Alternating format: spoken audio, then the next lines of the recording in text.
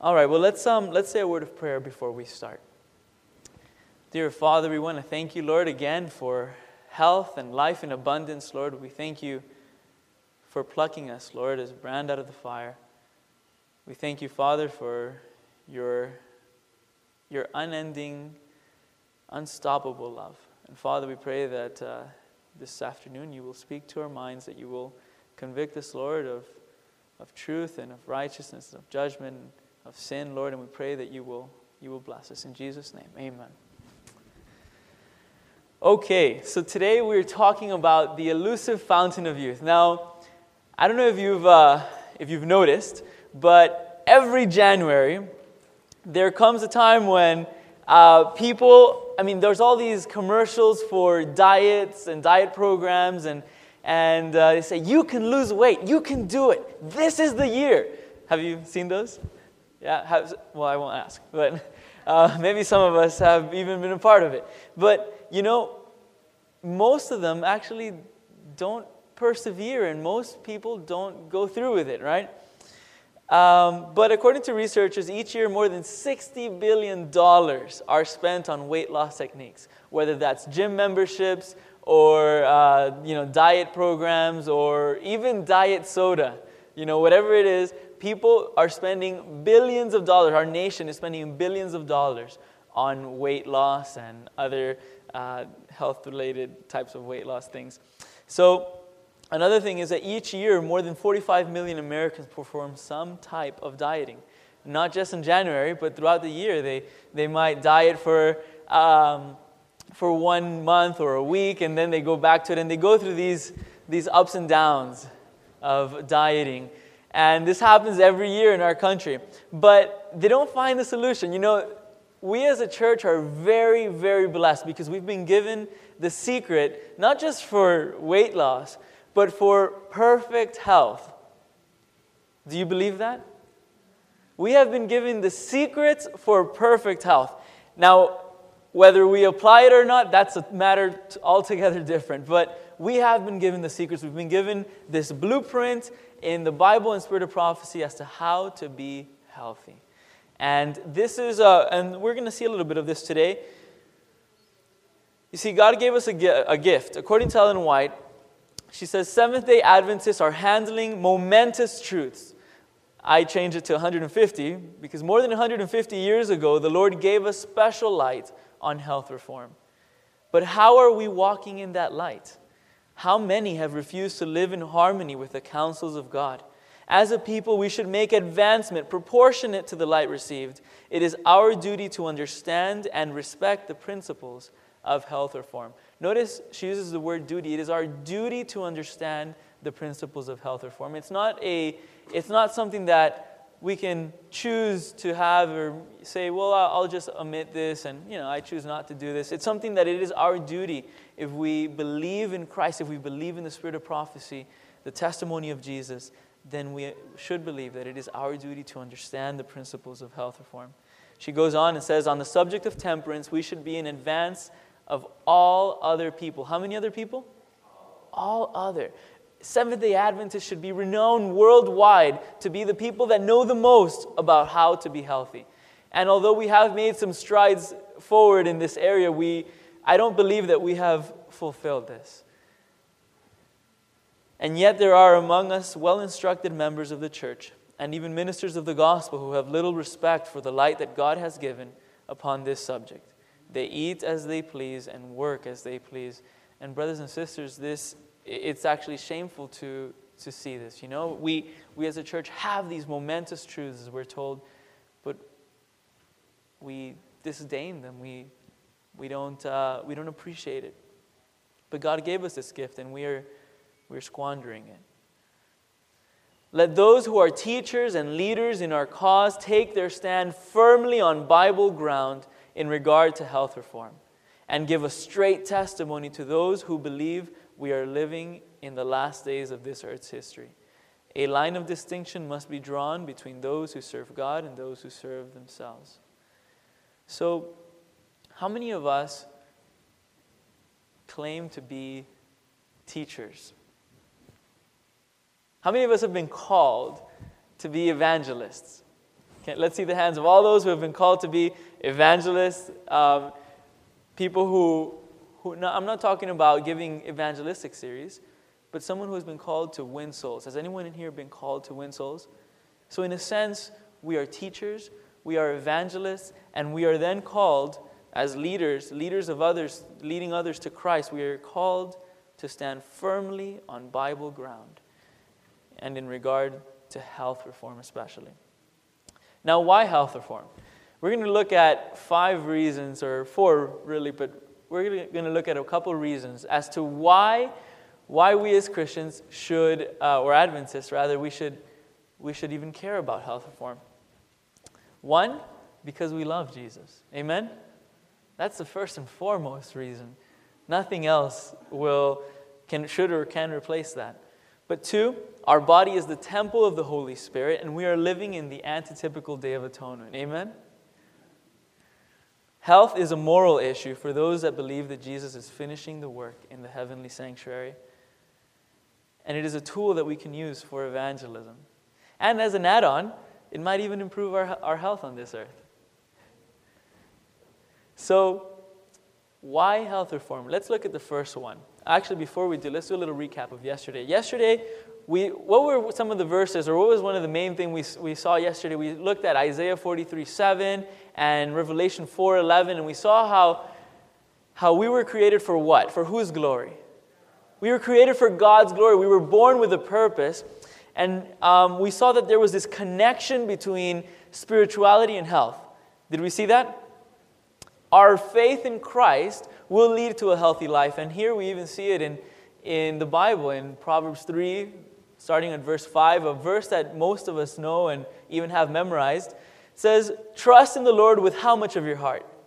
With all of your heart, and lean not on your own understanding. In all your ways acknowledge Him, and He shall direct your paths. Be not wise in your own eyes. Fear the Lord, and depart from evil. And it shall be what? It shall be health to thy navel, and marrow to thy bones." So we see that even throughout the whole Bible, this concept that our walk with God, our relationship with God, has a direct effect to our physical being, it's there. And we'll see that more as we keep going as well. We also saw in Isaiah 43:7 and Revelation 4:11 that we were made for God's glory. And we see then in 1 Corinthians 10:31, it says, "Whether therefore what? You eat or drink, do all to the glory of God." So does that mean that even the way we eat and drink affects whether we're giving glory to God or not? Yeah, according to the Bible, yes. If we are going to fulfill God's purpose in giving Him glory through our life, then the way we eat and drink even does affect that. Now, let's look at the first reason. Because we love Him. The first reason why we should even care about health reform is because we love Jesus. And so, here we'll see, strength is a talent and is to be used to glorify who? To glorify God. Our bodies belong to Him. He has paid the price of redemption for the body as well as for the soul. We can serve God better in the vigor of health than in the palsy of disease. Therefore, we should cooperate with God in the care of our bodies. Love for God is essential for life and health. Faith in God is essential for health. In order to have perfect health, our hearts must be filled with what? Love and hope and joy in the Lord. So, love for God is essential for health. Now, imagine yourself, imagine if you're at home and there's a person knocks on your door, and you open the door, and this person says, "Hi, my name is Elias, and I'm a medical missionary. I'm here to help you. How's everything? How are you doing? How would you respond to that? Would you feel like they could really help you? They're keeling over and almost perhaps coughing and almost puking, and they're wanting to help you. It doesn't look like they could help you much, right? If we're going to be health reformers, we ought to also act the part. We also ought to live the part. We can serve God better in the vigor of health, and God wants us to serve Him. We can glorify Him better when we give Him everything, not just our soul, but our bodies as well. So let's keep going. says, God is the great caretaker of the human machinery. In the care of our bodies, we must cooperate with Him. Love for God is essential for life and health. And we saw this. Love for God is essential. Without love for God, there is no life and health. We cannot love the Lord with all our heart, mind, soul, and strength while we are loving our appetites, our tastes, a great deal better than we love the Lord. We are daily lessening our strength to glorify God when He requires all our strength, all our mind. By our wrong habits, we are lessening our hold on life and yet professing to be Christ's followers, preparing for the finishing touch of immortality. Now, how many of us believe that we are preparing for the finishing touch of immortality? I mean, Jesus is coming soon. He's almost done with the work in the most holy place in the heavenly sanctuary. He's about to come back. He's about to say, it is finished. And we as a church are still struggling with our appetites more than, and we love our appetites more than we love God. Now, I don't know. Does anyone here struggle with their appetites like me? All right, great. I'm not the only one. We're all struggling. But if our love is for Jesus and our faith is placed in Him, can we not ask Him to give us the victory, and will He not give it?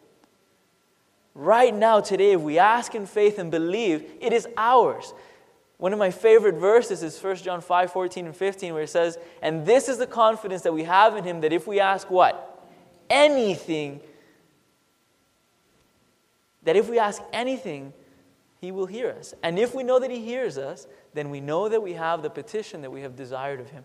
So, is it His will for us to have victory over our appetites? Amen. So, if we ask Him in faith, what is stopping us from having the victory? Just us. But right now, today, we can have the victory by God's grace. Amen? And because we love Him and He loves us, there should be no place for defeat. So we saw the first reason, because we love Jesus. Now we're going to look at the second reason, because our body is the temple of the Holy Spirit, and we are living in the antitypical day of atonement. The body, God tells us, is the temple of the Holy Spirit. Now, does anyone know where we're told that? Corinthians, yes, where? What's that? 3:16, And there's another place as well. Does anyone know? 6:17, 18. Yes. All right. Someone knows. Good. Right. So we're told in the Bible that our bodies are the temple of the Holy Spirit, the habitation of the Holy Ghost. He requires all who bear His image to take care of their bodies. Take care of their bodies? For what? For the purpose of who? His service and His glory. You are not your own, says the inspired apostle. You are bought with a price. Wherefore glorify God in your body and in your spirit, which are God's. All our energies and capabilities are to be constantly strengthened and improved during this probationary period. Only those who appreciate these principles and have been trained to care for their bodies intelligently and in the fear of God should be chosen to take responsibilities in this work. These are strong statements that we're reading here. Those who have been long in the truth, yet who cannot distinguish between the pure principles of righteousness and the principles of evil, whose understanding in regard to justice, mercy, and the love of God is clouded, should be relieved of their responsibilities. Those are strong words, are they not? But how many leaders do we have? How many church clerks or church secretaries or church treasurers do we have that are still indulging in an appetite? And mind you, not struggling and falling and understanding that they're struggling and they're desiring something better, but I'm talking more perhaps of people who are being rebellious. They know it's wrong, but they don't care. And we're still living, eating and drinking and living however we please. But we're told in the spirit of prophecy that these people should be relieved of their positions. Very strong statements, but brothers and sisters, this is the truth. And we need not be ashamed of the truth. Amen? Every church needs a clear, sharp testimony, giving the trumpet a certain sound. Temperance in eating, drinking, sleeping, and dressing is one of the grand principles of the religious life. Truth, brought into the sanctuary of the soul, will guide in the treatment of the body. Some of these statements, if you were to read them in certain places, you might be thrown out, or you will be thrown out. You'll be booed out. You'll be accused of being judgmental or whatever it is. But God wrote this for us. And He wrote it for us out of love. So why shouldn't we read these things? Why shouldn't we accept these truths? Why shouldn't we share them?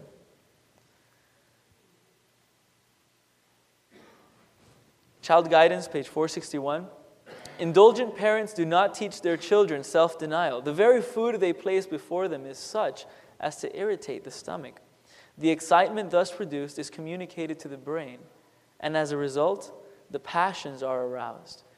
Now, most of us here are not children, but there's a principle here that applies to any of us, no matter what age.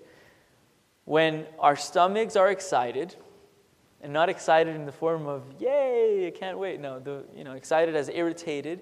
When they're irritated, when they are damaged, it does not just damage our digestive organs, but our brains are affected as well. It cannot be too often repeated that whatever is taken into the stomach affects not only the body, but ultimately what? The mind as well. Gross and stimulating food fevers the blood, excites the nerve system, and too often dulls the moral perceptions, so that reason and conscience are overborne by the sensual impulse. It was in love that our Heavenly Father sent the light of health reform to guard against the evils that result from unrestrained indulgence of appetite. If ever there was a time when the diet should be the most simple kind, it is when? 100 years ago? It is now. Meat should not be placed before our children. Its influence is to excite and strengthen the lower passions and has a tendency to deaden the moral powers. So today, when Jesus is in the most holy place of the heavenly sanctuary, when He is blotting out our sins, and mind you, not just in forgiveness, He wants to cleanse us from the inside out. When Jesus is trying to cleanse us completely, eating incorrectly only counteracts any work that the Holy Spirit is doing in our lives. So what is, and so I want to go ahead and bring this out right now, that we're not saved by eating healthy. Obviously, we talked about this yesterday and we repeated it again today. There's no way that health reform could save us. No way ever. But health reform is more like giving God a chance to reach our minds, to giving God a chance to allow truth to come in and to take place, to be anchored in our hearts and minds and not just go in one ear and out the other. Health reform is just so that we can have clear minds to hear His voice when He talks to us, so we can understand His will and so that we can learn to love Him, to know Him better and better. That is what health reform is for. Because Satan wants to dull the moral perceptions. He wants us to think that to call evil good and to call good evil. And this is what's happening in our society today. We see it left and right, and yet the connection is not made that appetite might have something to do with it. But no, brothers and sisters, we're told time and again, it cannot be too often repeated that whatever is taken into the stomach affects not only the body, but ultimately the mind as well. And that goes for us as well. What we eat affects how we think. Now, Daniel. How many of you admire Daniel and his friends? I really do. He's one of my favorite characters in the Bible. Daniel was a faithful young man. But you know, the book of Daniel, you could also divide it into two parts, right? You have the first 6 chapters, which tell stories of Daniel and his friends' experiences while at Babylon. And then the second 6 chapters, the other 6 chapters, they contain a lot of prophecy. And we could divide it into prophecy. the second part and the first part, we see what living in the last days will be like. Because, brothers and sisters, are we not going to face, or facing rather, Babylon today, spiritual Babylon? Are we not in the midst of this cultural attack on behalf of Babylon through movies and music and all these different things? And Babylon is trying to take over and trying to win our affections through these things. And it is our job to determine beforehand in our hearts that we will not defile ourselves with the king's meat or movies or music. Right?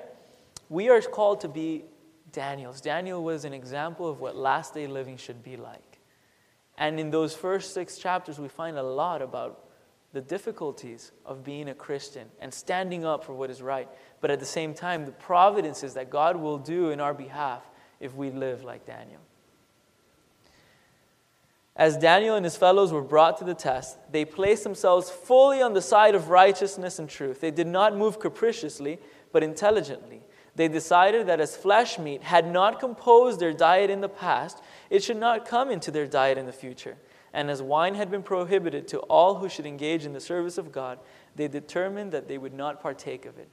Now, I've heard people say that, well, Daniel ate meat, and look at Daniel 10, and I forget which verses. There's some verses in Daniel where it says that he fasted for 21 days and did not eat any meat or so on.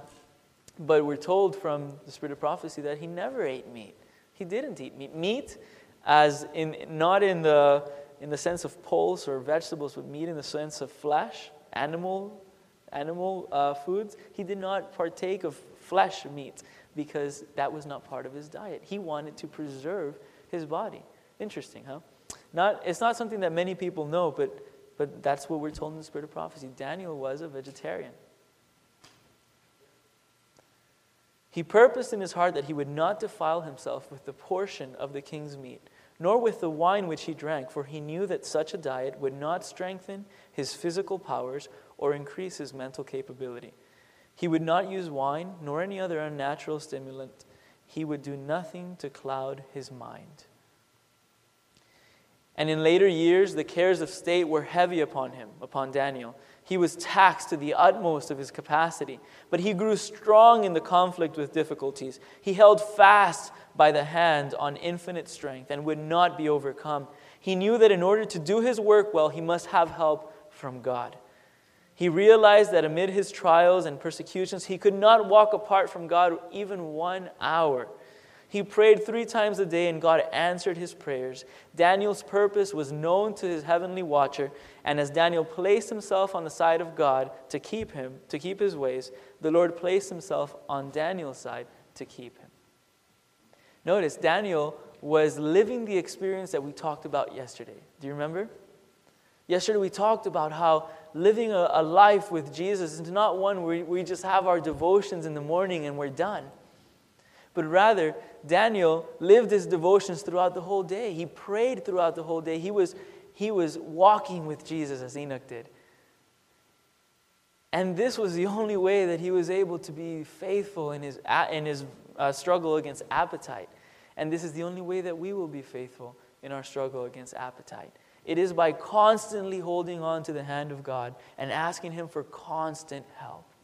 Because we cannot do it on our own strength. But with God, anything is possible. And any besetment, any besetting sin can be overcome in our lives and will be overcome by God's grace. Because he has promised. And this is what we're called to do. Are we going to start facing some very taxing conflicts and difficulties in the years to come? Oh yeah, definitely. Everything that Daniel went through is exactly what we're going to go through. His friends were called to worship the image of the beast, representing Babylon, and we're going to be called to do the same thing. But we'll be able to stand if we are faithful to God, if we're holding on and allowing his strength to strengthen us every day. So we've seen 2 reasons so far. The third reason is that health is a moral issue for all of us that believe that Jesus is coming soon, that Jesus is in the heavenly sanctuary. There are many people, we know that God judges according to knowledge, right? He doesn't judge us according to something that we did not know of. A person that did not understand the Sabbath when they died will not be judged according to the Sabbath. We know this because if we know that something is sin and don't do it, it is sin to us, right? According to James 4:17. We know is what we're judged on.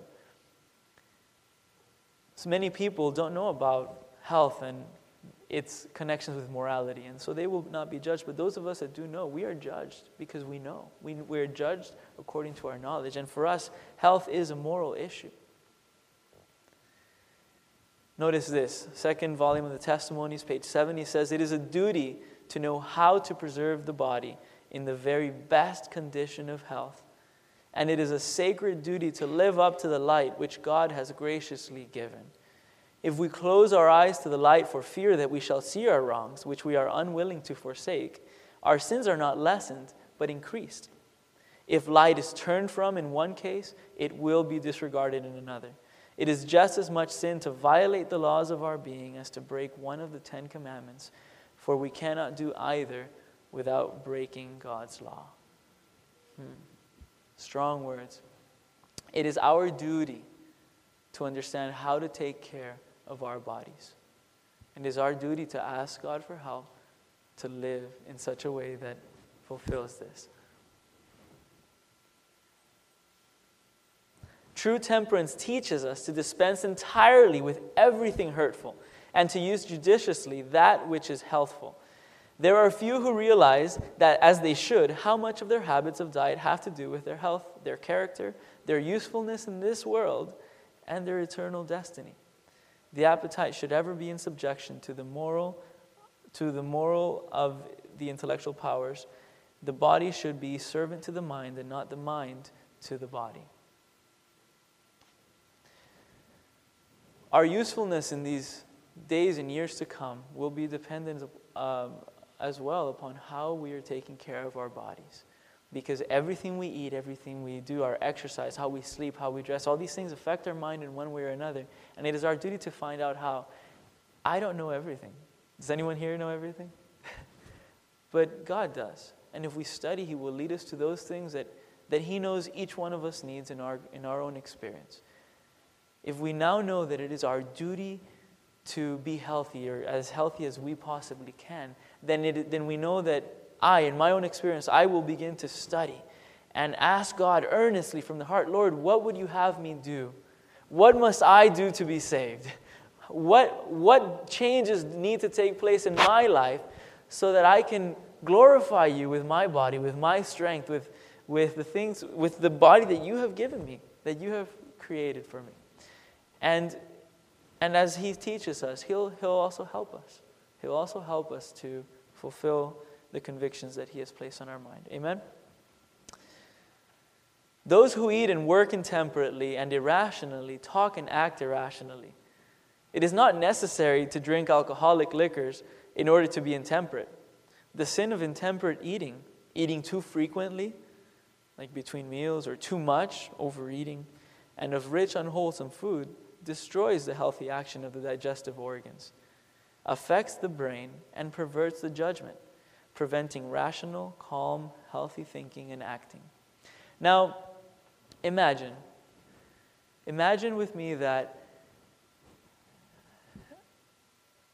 time of probation is almost up, and there's one last trial that's coming your way, and because of unhealthy eating, our judgment is perverted.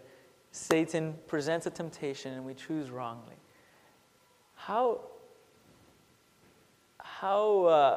disappointed I would be for perhaps just instant gratification of, but that tasted so good, or I wanted to eat more, that I would lose eternity. I would lose eternity for 2 minutes of pleasure, of eating something that was not good, or whatever it is.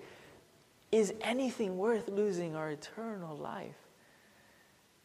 Much less food that, lasts about 18 to 24 hours in our GI tract. we only enjoy it for a fraction of the time. It's not worth it. It really isn't. But God wants us to be temperate, and He will help us. When we are intemperate, we talk and act irrationally. Look with me to 2 Peter. Go with me to 2 Peter. We'll use our Bibles today. I wanted to put this up on a PowerPoint presentation so you could read along with me and not get as bored. But I'll have you open your Bibles for this. 2 Peter chapter 1. We all know Peter's ladder. Starting with verse 5, and says, "Beside this, giving all diligence, add to your faith virtue, and to virtue knowledge, and to knowledge temperance, and to temperance patience, and to patience godliness," and so on. Notice that temperance is actually one of the you could also say fruit of the Spirit, right? It's one of the rungs of the ladder here in the Christian walk. So, according to the Bible, is temperance important? Yeah. And temperance, by the way, is not just abstaining from that which is bad, but it's also judicious use in that which is good. So if I eat tons of broccoli and I overeat on broccoli, it's still bad for me. So temperance is definitely important according to the Bible. But notice that there's the Bible commentary. If you want to go home and read this later, you can make a note for yourself. In the Bible commentary, Ellen White talks about this specific order. That notice that patience comes after temperance. She says that it is very difficult and nearly impossible for an intemperate person to be patient. Now, I've actually seen this in my own life. I can remember times when I started studying this and learning about this. I can still remember times when I overate and then or was intemperate in some form or fashion, and then after that I would get impatient with my brother or sister or my father or someone or myself, anyone, and I would catch myself and say, "Whoa, what's going on with me? I'm usually a little more patient. What happened?" And I would think and try and figure out, "Lord, what is it?" And the Lord would show me, "You ate a lot." Oh, wow, and because even for me, I'm still learning this. It's difficult to understand the connection that the way I live my life in these practical issues actually affects my spiritual life. Wow, it was an epiphany. Even though I had read it, I had understood it, to see it in my own experience. Wow, it actually works. Thank you, Ellen White. Thank you, Lord, for inspiring Ellen White. It actually is true. And so I can tell you from experience, intemperance leads to impatience. And we can probably think back to some times when we've been impatient, and if we think long and hard enough and ask the Holy Spirit to remind us, we might even be able to connect some of these times of impatience with times of intemperance. And we want patience, don't we? Yes, we want temperance to have that patience, and only God can help us have both. All right, let's keep moving. It says, "Our physical health is maintained by that which we eat. If our appetites are not under the control of a sanctified mind, if we are not temperate in all our eating and drinking, we shall not be in a state of mental and physical soundness to study the Word with a purpose to learn what saith the Scripture. The diet has much to do with the disposition to enter into temptation and commit sin." Wow. What we eat has much to do with our disposition to enter into temptation and to commit sin. So, should we watch what we eat? And I know I'm hitting a lot on the issue of eating, but health reform is much more, it's much broader than just what we eat. It's also whether we're exercising, whether we're sleeping well. All these things have lots to do with our spiritual life. And so we should start studying and understanding how do these things affect. And I wish I could go ahead and share everything that I've learned with you. But as I thought and as I sat and thought about what to share, I could go ahead and share lots of details with you, but if the details are shared and there's not a desire in each of our hearts to actually learn and study, then I really wasn't effective in my sharing.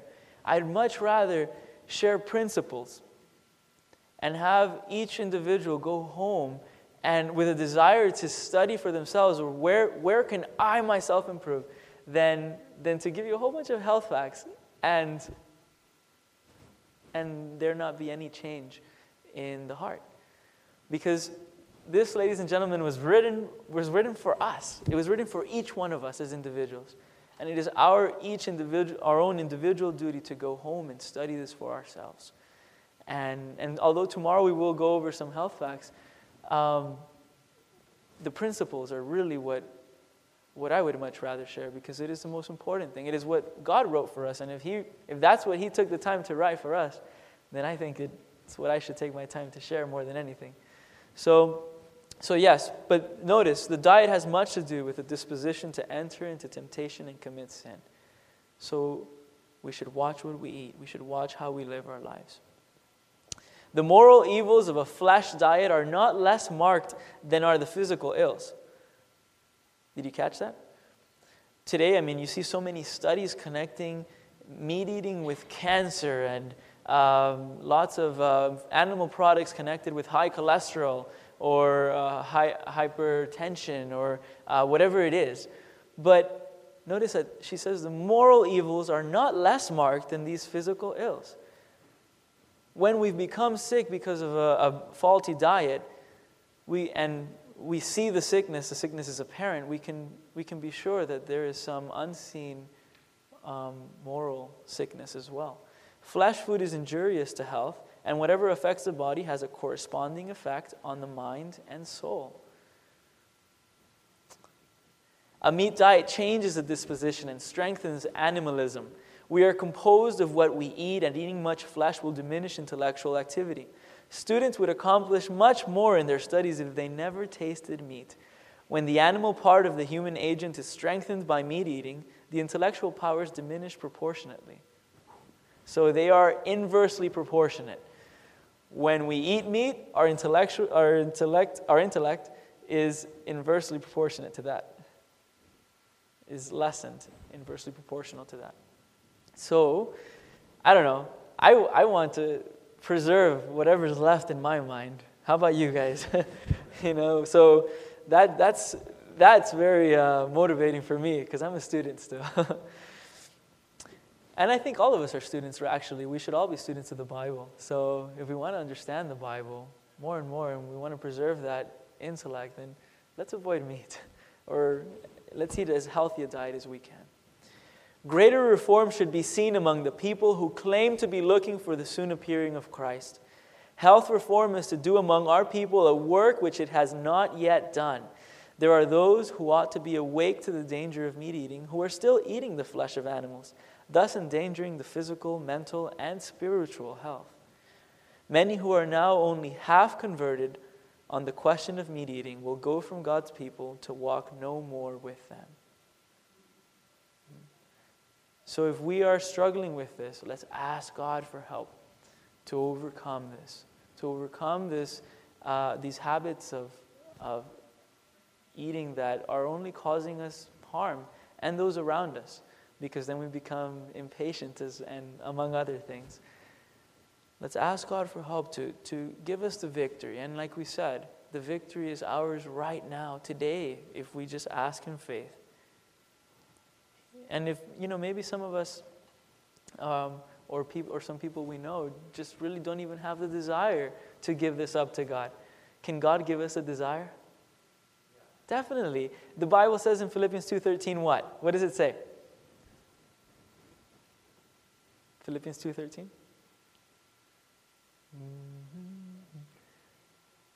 God places in us both to will and to do of His good pleasure. So we say that verse a lot, and we often bring out the fact that, God will help us do of His good pleasure, but we forget the will part. God will even put in our hearts a desire to do of His good pleasure. if we are struggling with any habit that goes against His will, He will put in our hearts, if we ask Him in faith, even the desire. Not just the strength to do it. He doesn't want us to be the type of people, like, let's say if it was a salvational issue for me to pick up this Bible. Okay, I'll pick up the Bible. Thank you, Lord, for helping me pick up this Bible. He doesn't want us to be those type of Christians. He wants us to desire and to be able to pick it up with love and joy and say, I picked it up and I'm happy I did. Thank you, Lord. And we're living a life of victory because He's placed in us not just the strength to do it, but the desire to do it. What He loves will become what we love, and what He hates will become what we hate. And our desires, our thoughts, our feelings will become harmonious with His, because He wants to place in us both the will and to do of His good pleasure. Amen? So if any of us are struggling, not just with meat eating, I mean, with any other sin, anything, lying, covetousness, lust, whatever it is, God can and will help us. And He will even place in us a hatred for sin, a desire to overcome, if we ask in faith. But today, many who are now only half converted on the question of meat eating will go from God's people to walk no more with them. So if we are struggling, we ought to ask God to help us. Because I'm sure that none of us here want to be one of those that go on to walk no more with God's people. So we've seen 3 reasons now. Because we love Jesus, we want to keep our bodies healthy. Because our body is a temple of the Holy Spirit, and we're living in the antitypical Day of Atonement, where God is going to do great things in our bodies, in our minds. And because health is a moral issue. Because sin hurts God, and we don't want to hurt God. But fourth, it is also a tool that we are called to use for evangelism. A very excellent tool, I might add. Very good tool. Now, imagine with me, if you'd like to close your eyes, you can, but you can imagine with me back when God was creating the earth. And when God wanted there to be light, what did He do? He spoke, right? He said, Genesis 1, verse 3, right? And God said, let there be light. And there was light, and God saw that the light was good. He spoke, and it happened. And day after day, He would speak, and something would happen. He spoke, and another thing happened. And His words brought into existence that which He spoke. And all week long, He's talking and He's speaking and creating. Speaking and creating. But then the 6th day comes around and He says, now I'm going to create something completely different from anything else that I have ever created. And I'm going to create a man. And so God said, and the Bible says, and God said, let there be man. And there was man. No, right? What does the Bible say? He formed them, right? You can almost imagine God getting down on His knees and forming Adam with His hands and coming up close and intimate and breathing into his nostrils the breath of life, and man became a living soul, Genesis 2:7. And we see that this dust and breath of life becomes a living being. This was how God created man. And you're probably thinking, well, what does that have to do with health, right? Well, with everything else, God spoke. But with man, God came close and intimate and personal. Us, in our treatment, in our evangelism, we like to preach, and preaching is good. But we are called to do more than just speak the truth. We're called to actually live it, to come close and intimate with man, to touch them, whether it's to massage them or give them a hydrotherapy treatment, to help them learn how to eat better, whatever it is, but to come close and intimate with them, to let them know that we care, that we love them, and that God loves them. And that, if God was the first medical missionary, and if God took that approach with human beings, different than with anything else, I want to take that approach as well. I want to come close and intimate with the people that I work with, that I work for. And we see it also And we could see lots of examples throughout the Bible, but we'll look at one more. Turn with me in your Bible to Acts 16. Acts chapter 16. Paul and Silas. We know the story. Paul and Silas, Paul finally gets tired of this demon-possessed woman who is acting as though they're in cahoots when they're not. And Paul doesn't want people to think that, he's connected in any way with this demon-possessed woman. So he cast the demons out of her, and her masters were angry. So look at verse 19. It says, "And when her masters saw that the hope of their gains, the means of their lucre was gone, they caught Paul and Silas and drew them to the marketplace unto the rulers and brought them to the magistrates," verse 20, saying, "These men, being Jews, do exceedingly trouble our city and teach customs which are not lawful for us to receive, neither to observe, being Romans." And the multitude rose up together against them, and the magistrates rent off their clothes and commanded to beat them. So they're beat. You can imagine their backs are bloodied and with gashes all across their backs. Painful. And when they had laid many stripes, not just one, but many stripes upon them, they cast them into prison, charging the jailer to keep them safely, who, having received such a charge, thrust them into the inner prison and made their feet fast in the stocks. So now their feet were up in the air, fastened into these stocks, into these chains. And so their backs are probably against this hard, cold, rough stone floor. And these open gashes are just scraping against this floor, and the pain is just increased. And yet, despite all this, what do Paul and Silas do? They sing. I mean, are they crazy or what's going on with them, right?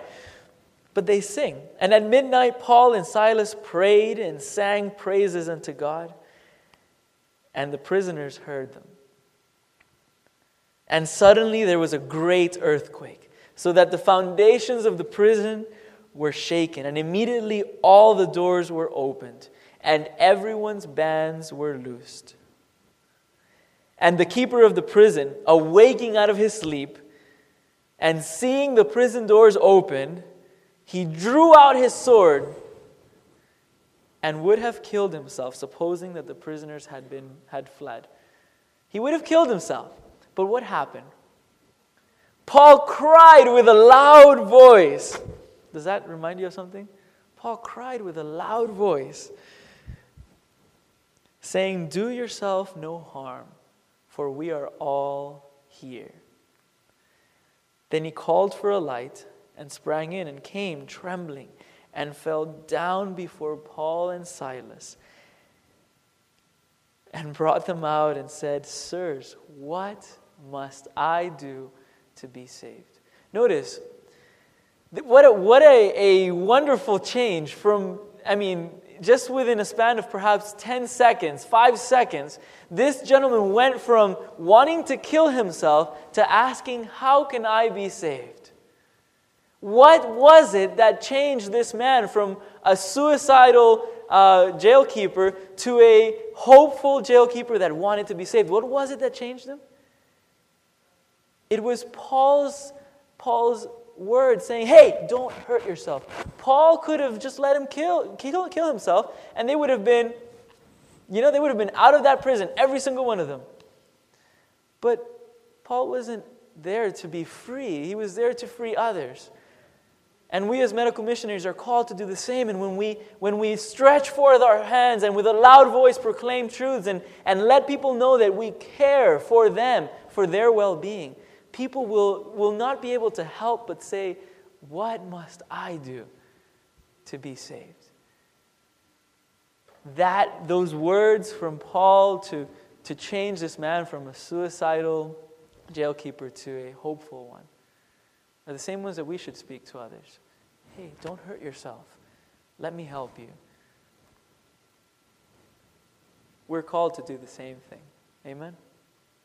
We're called to be medical missionaries. And And it is this that will help others want to know how they can be saved. Look at Counsels on Health, 535. It says, I can see in the Lord's providences that the medical missionary work is to be a great entering wedge, whereby the diseased soul may be reached. Now we saw earlier in 1 Corinthians 10:31 that whether you eat or you drink, do all to what? Do all to the glory of God. Now, go with me, or actually you guys probably know the first angel's message, right? And I saw another angel flying in the midst of heaven, having the everlasting gospel, and crying with what?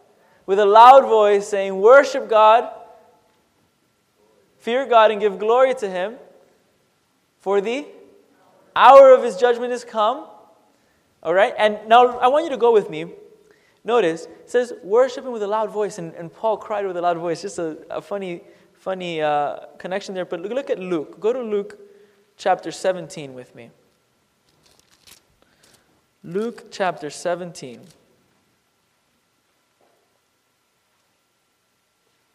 Starting at verse 12. Luke chapter 17, verse 12.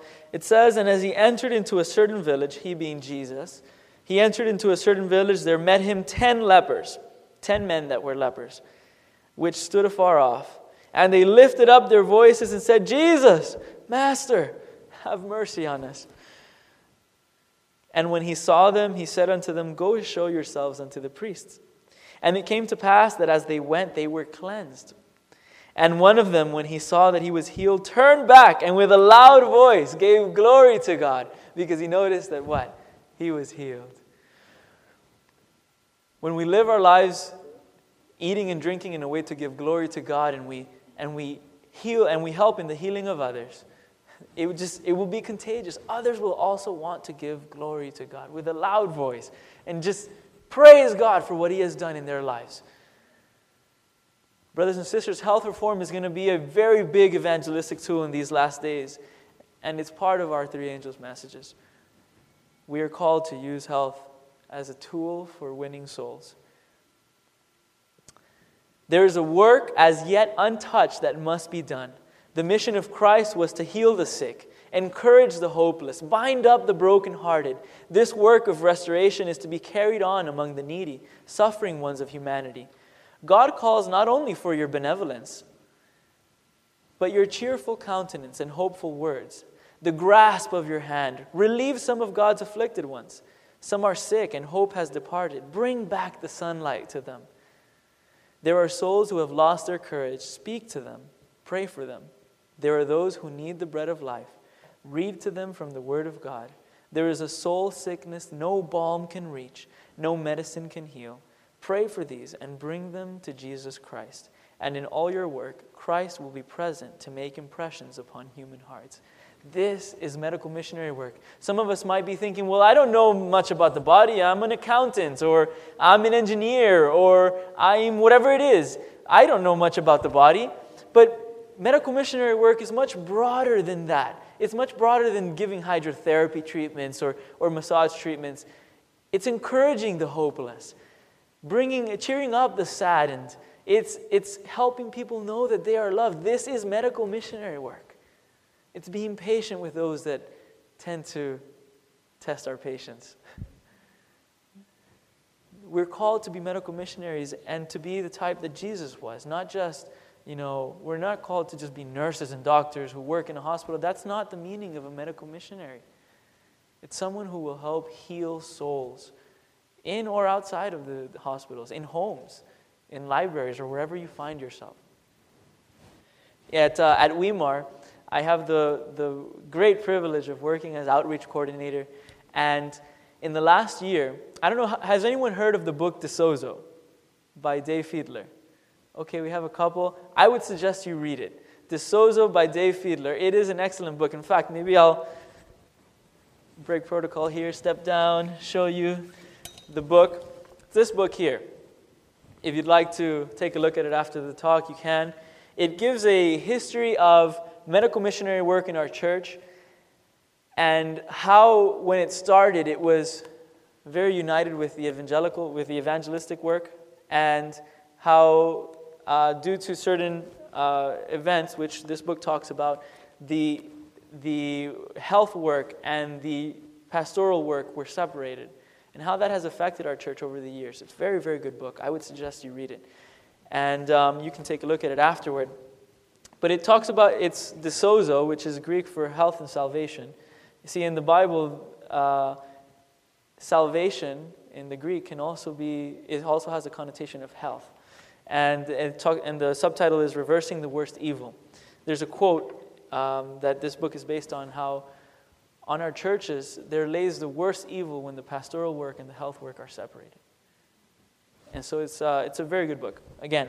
But so at Weimar, I've had the opportunity to work as outreach coordinator, and we've started doing what in the past they were doing in our church, when the pastoral work and the health work were still together, and they would send out Christian help bands.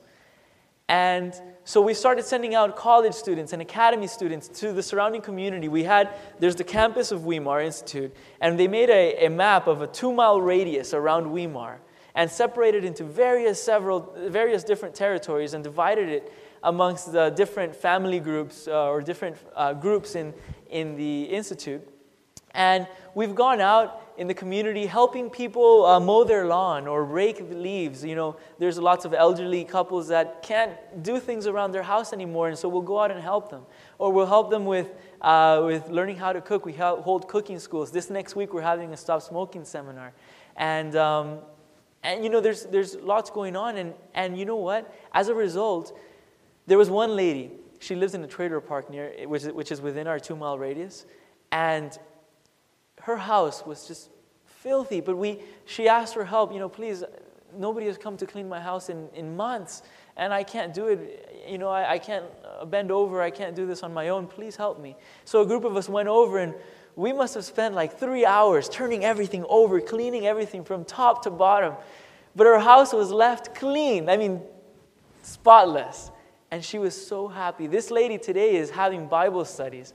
And she's actually already said, she's told us at least like 5 times, I want to be baptized. You know, but it started with Christian help work, with just medical missionary work. And cleaning someone's house, by the way, is medical missionary work. You don't have to be a naturopath, a doctor, an MD. You can just be someone who knows how to clean toilets. And you can cause big changes in someone's life. We are all called to be medical missionaries. And, well, there's so much I could say about that, but I'll have to stop there. Read the book. It is excellent. The Lord will give you success in this work, for the gospel is the power of God unto salvation when it is interwoven with the practical life, and when it is lived and practiced. The union of Christ-like work for the body and Christ-like work for the soul is the true interpretation of the gospel. What is the true interpretation of the gospel?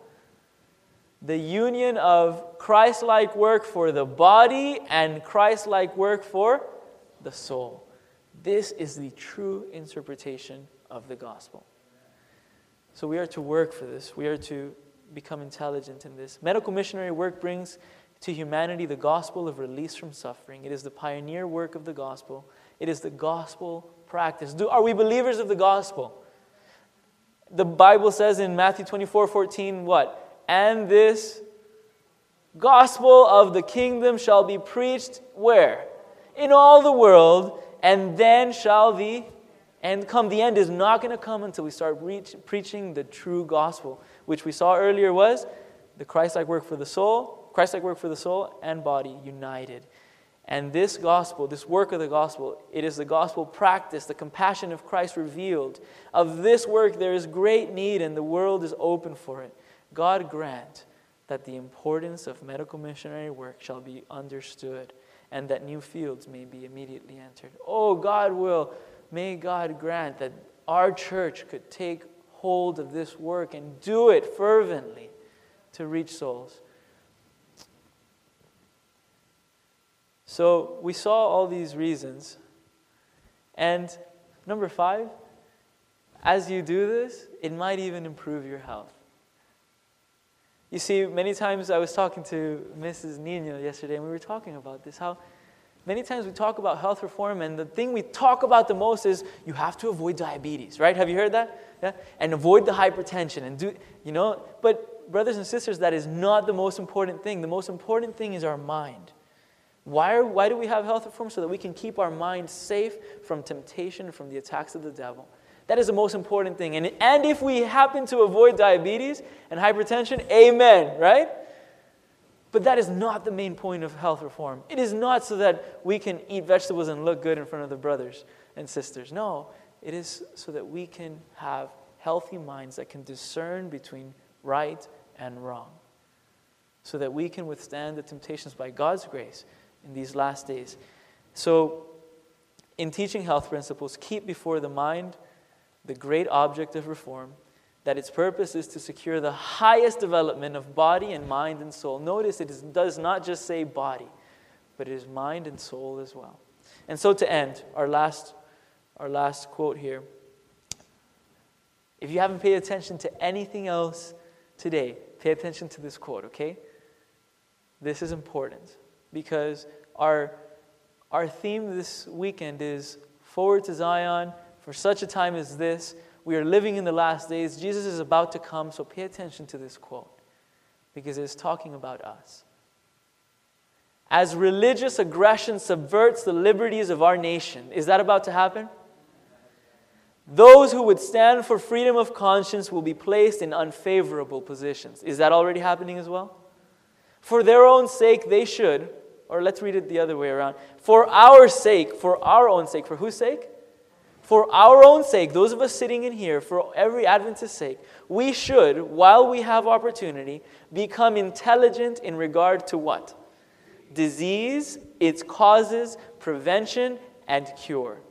And those who do this will find a field of labor in some places. Anywhere. There will be suffering ones, plural, plenty of them, who will need help. Not only among those of our own faith, but largely among those who know not the truth. The shortness of time demands an energy that has not been aroused among those who claim to believe the present truth. Do we believe the present truth? Do we believe that religious aggression will soon subvert the liberties of our nation? Yeah. So what are we doing to learn, to become intelligent about the causes of disease, its prevention, its treatment and cure? Are we learning so that we can win souls for Jesus, so that we can make up the number in the kingdom? Today, do you want to be a medical missionary? What is stopping us? Is it our desires? Is it our lack of faith? What is it? What is stopping us from moving forward in this? It's nothing that God cannot heal, God cannot take care of. So today, if it is your desire to move forward, to become more of a medical missionary work like Jesus was, stand with me and let's pray together.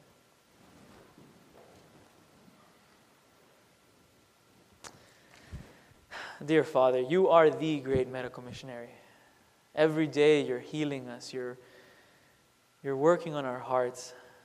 You forgive us. You work with us. Lord, you're so patient with us.